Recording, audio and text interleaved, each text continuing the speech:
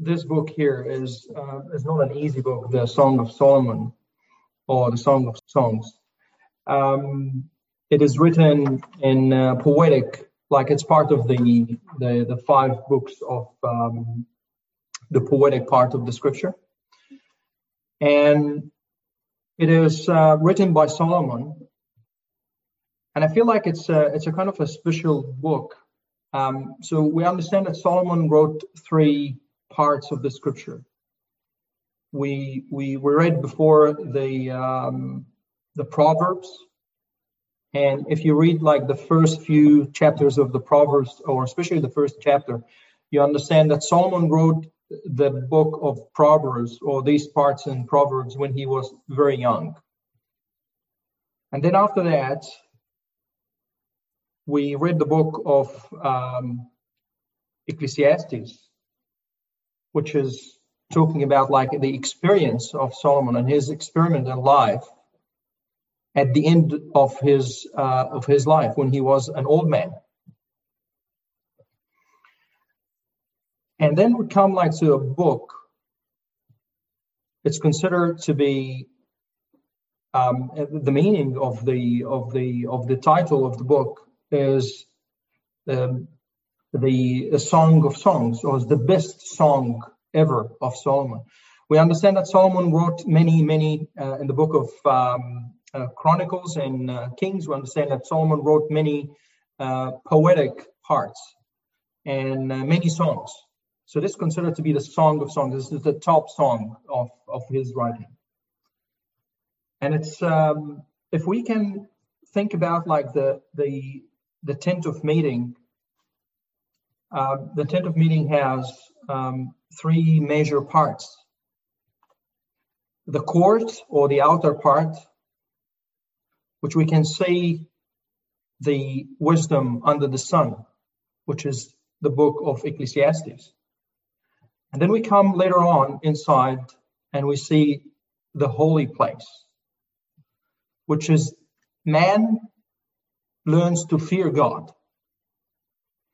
The fear of God and the wisdom, which is the book of Proverbs, which is the second book that Solomon wrote. And then we come to the Holy of Holies. It is the heart, it's the love of God. And actually, the book has different characters. But the main 2 characters in this book are 2, which is the bridegroom and the bride. We can see other characters, like they probably don't participate much, but maybe refer to them, and they're probably replying in a verse or 2. The daughter of Jerusalem, and another characters like the keepers of the wall. And read about for those people between the lines and in the whole book. So, but before we go into the details about the book, I think it's important for us to understand that man lost something very, very precious and important at the time that he decided to take the apple or take the fruit and disobey God in the time of the Garden of Eden. Because we read in the first few chapters, the first few verses in chapter 2 and chapter 3 in the book of Genesis, that man had a relationship with God. And the Lord was walking with him and talking with him. And Adam enjoyed this relationship.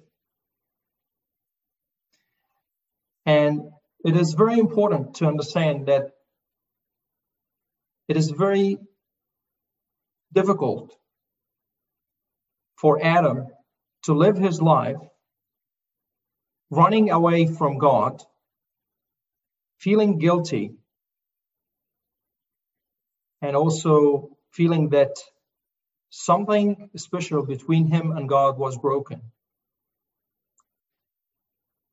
And this love, relationship, and companionship was very precious. And when Adam lost this position, he since then started to search for any mean that he can satisfy his hunger for love.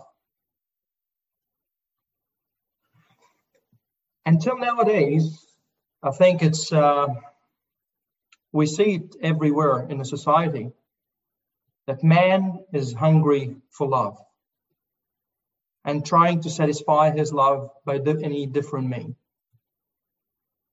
But at the end, we see what is happening. Man is still searching. His heart is not satisfied. And the void is getting bigger and bigger. And man feels like he's distorted and there's something wrong and something he's missing. So when we come to the book of Ecclesiastes, book of Song of Songs, we understand that there's God revealing something important to us. It's something that he loves us. And he wants us to enjoy this relationship with him, the relationship of love. And there's no such picture more beautiful than when God created to Adam and brought to him Eve in the Garden of Eden. And Adam, once he opened his eyes, he found his wife,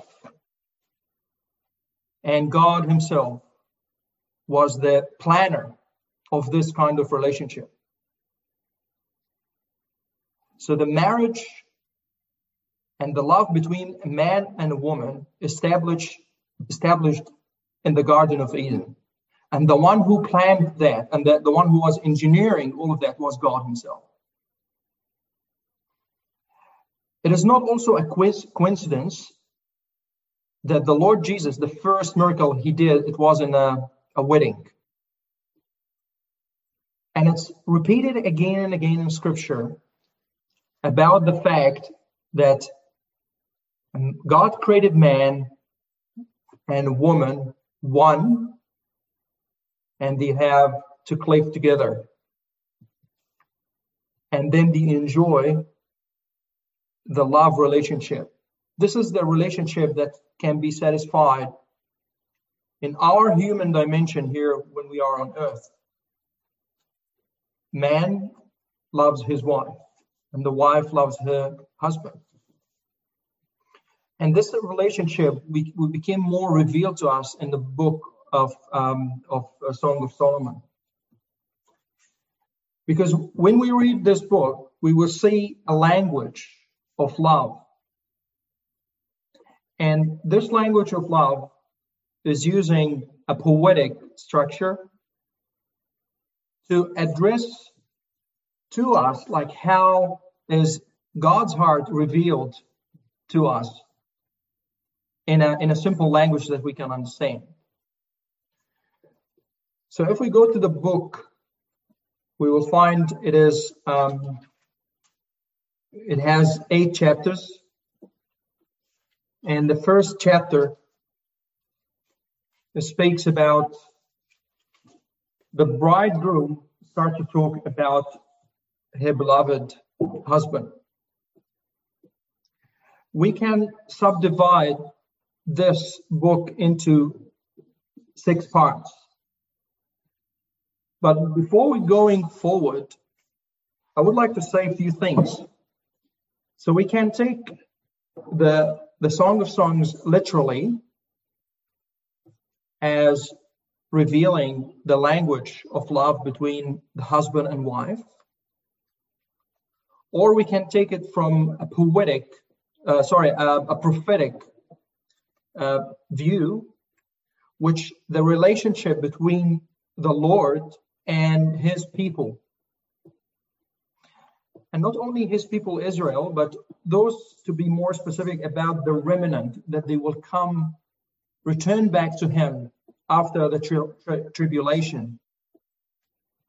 We can discuss this part later on if you want to ask more questions about this part. But I think Michael had this banner and explaining, the times of the prophecies and what is going to happen after the rapture, and then the tribulation, and then the remnant will come back to the Lord Jesus. And this is more specifically this book about the relationship between those remnant as the bride to their bridegroom, which is the Lord Jesus, that been refused by the Jewish nation. And he's still being refused by them now. And then suddenly they were realized, this was the one that we actually pierced his side. And this was the one that we expected him to come. But he came and he died on the cross. And then they were turned back to him. So the third thing, we can apply this for ourselves as individuals in our relationship with the Lord Jesus. Some people would apply this on the church and its relationship with the Lord Jesus, but I will feel like it's more about like the individuals, because we understand in the Old Testament we don't see a picture of it, or we don't have a direct prophecies or anything about the church. It's still like a hidden, it's a mystery. But we can see the relationship between the Lord Jesus and the believers as individuals. But we can see here also in this book a progression of language happening from the bride to the bridegroom. But if you read the whole book, you will see a kind of fluctuation happening. Sometimes the bride loves the bridegroom, and sometimes like she, became cold, and then her love restored back again, and then goes down again, and so on. So this kind of relationship, it is characterizing the nation of Israel, and also the most important thing here, when we read the whole book, we see at the end, it's the language of those who love, the bride loves the bridegroom, but she's not sure about his love to her. And that's why we cannot apply this to the assembly, because we understand that the Lord Jesus loves his wife, loves his assembly. And the evidence of that he paid, he died for her and gave himself for her. So the language here is a language of someone he didn't have 100% grasp on this love, but a language of a doubt. There's some doubts, ups and downs. But let's look into the chapters or the parts of this book. You will find something very important, that the love of the bridegroom is constant all the time. But the love of the bride, as I said, goes up and down. So if we go to the first part, which is from chapter 1, from verse 2, till chapter 2, verse 7, it speaks about the assurance of love. And then from chapter 2, verse 8, to chapter 3, verse 5, we see the awakening of love.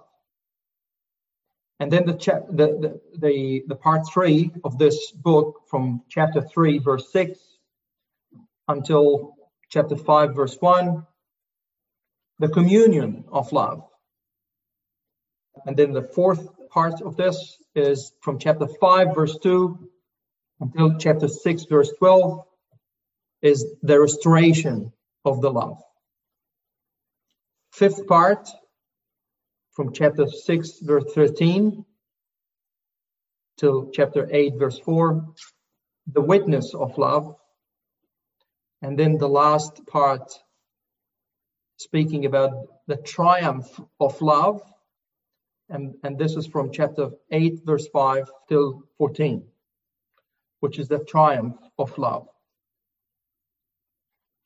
So as I said, like it's a series of dialogues, but mainly the main characters are the bride and the bridegroom. We need also to remember that in the Old Testament, especially the book of Isaiah and Hosea, there are some references about the bride, and we read that actually. And if we go together in Isaiah chapter 62, verse 5, which is following Song of Songs, Isaiah 62, verse 5. And it says, "For as a young man marries a virgin, so shall your sons marry you. And as a bridegroom rejoices over the bride, so shall your God rejoice over you." It's a prophecy about what is going to happen at the end of the days, when after the tribulation, when the Lord will restore his relationship with Israel. It is also other few verses in the book of Hosea, chapter 2 and verse 14 and 19 and 20. It speaks about similar relationship. In the New Testament, it is very difficult to see like a direct relationship, except what some commentators would say, like what John the Baptist mentioned about who has the bride is the bridegroom, and the friend of the bridegroom shall rejoice for him, and could be reference to the Lord Jesus and his relationship with Israel. But apart from that, I don't recall any other reference, but probably we'll leave this part for other people to comment on it. So if we say that the Lord Jesus is revealing his heart to the believers and for us to have benefit out of this book, we see that he's all the time, he finds us perfect, which is something amazing. How does that happen? Because we are we do lots of bad things, but how does the Lord Jesus sees us as perfect like this? I think the answer is because of his blood. The Lord Jesus, when he paid the price and he died on the cross, and we are being washed in his blood, washed our sins. And like the story of Adam, when Adam been kicked out of the garden, but he wasn't naked. He was wearing the robes of skins. It's covering him. So he's not naked anymore. He's covered with the skins of the animal that was slain, and to protect his nakedness. Some other stories mentioned in the book of Ezekiel, and how the Lord found Jerusalem and washed her and redeemed her and gave her sandals, and how it turned back against him and betrayed him.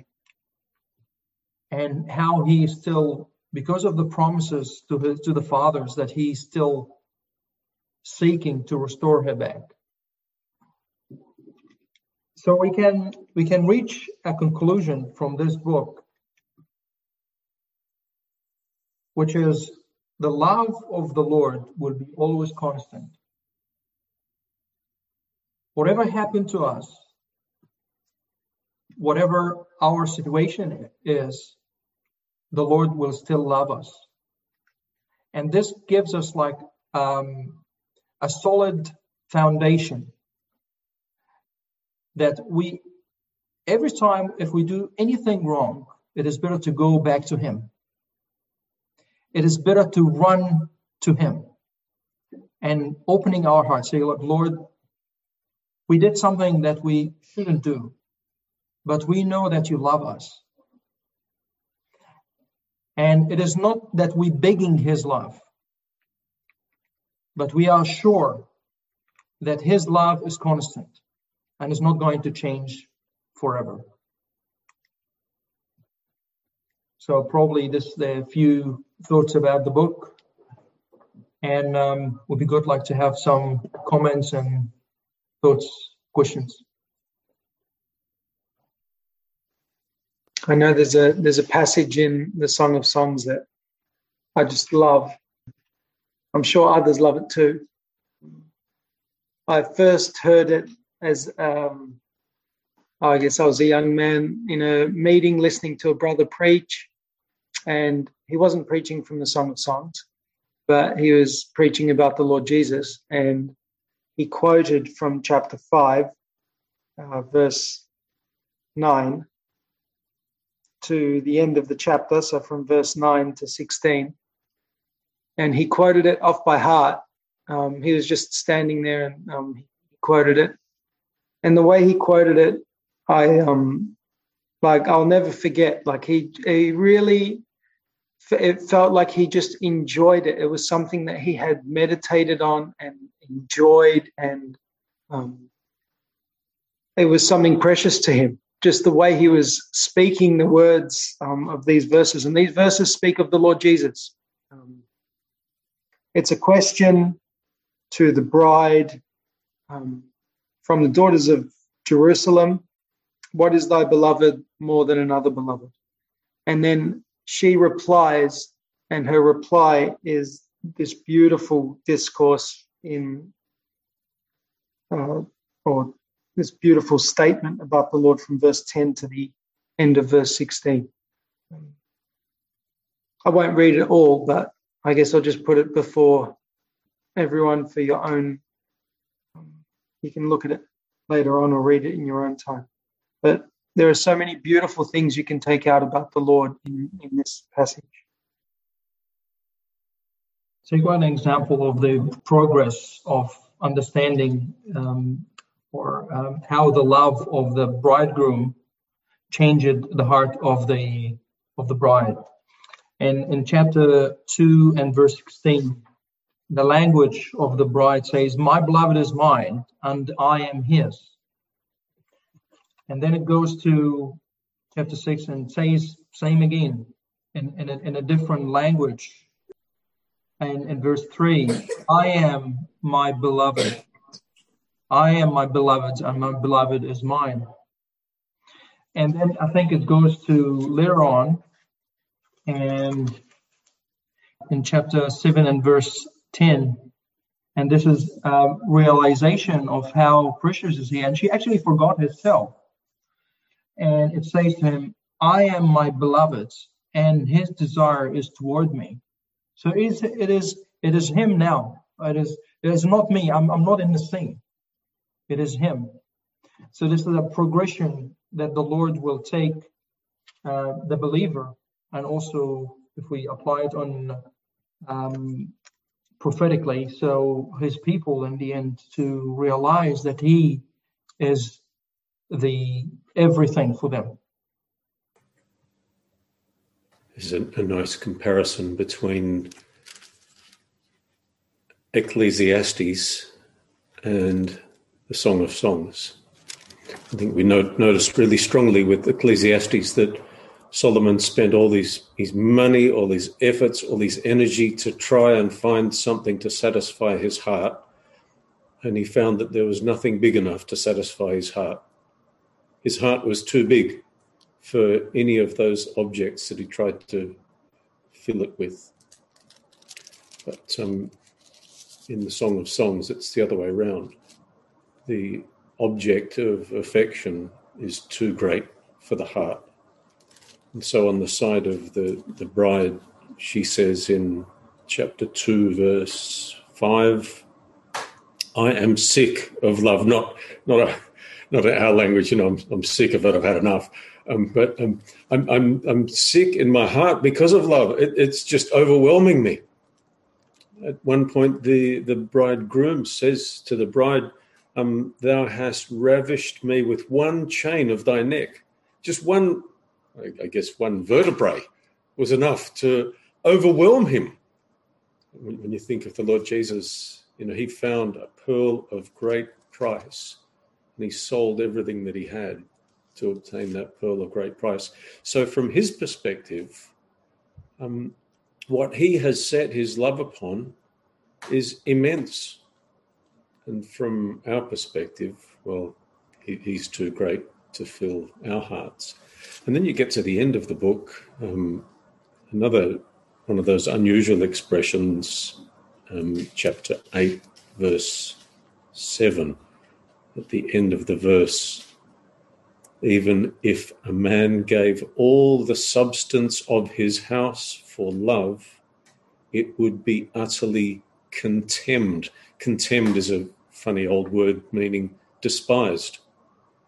Solomon could spend all his money, all his riches, all his wealth, all his wisdom, all his efforts and all his energy, and he could give all of that, and all that ended up for him was vanity. But having an object to love, one upon whom he could set his affections, that's far greater than stuff, than material things, all the substance of his house. And I guess we learn that as believers, don't we? That we try and fill our lives, our minds, our hearts with all kinds of things, and none of those things satisfy. Only the Lord Jesus. I guess then there's an encouragement for us in this, in the comparison of the two books, not to be occupied with the things of this world, but to spend our time and to spend our attention being occupied with Him. Just thinking of the language between the bride and the bridegroom in the Song of Songs. It's intimate language. It's detail about one another. It's the things that are found precious in the sight of each one towards the other.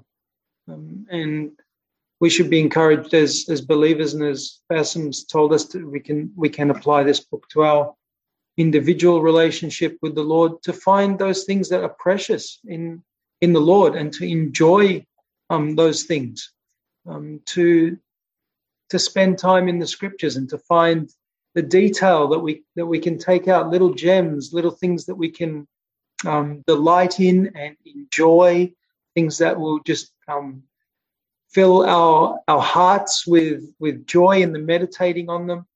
So just an encouragement to apply the relationship that we find here in our own personal walk with the Lord.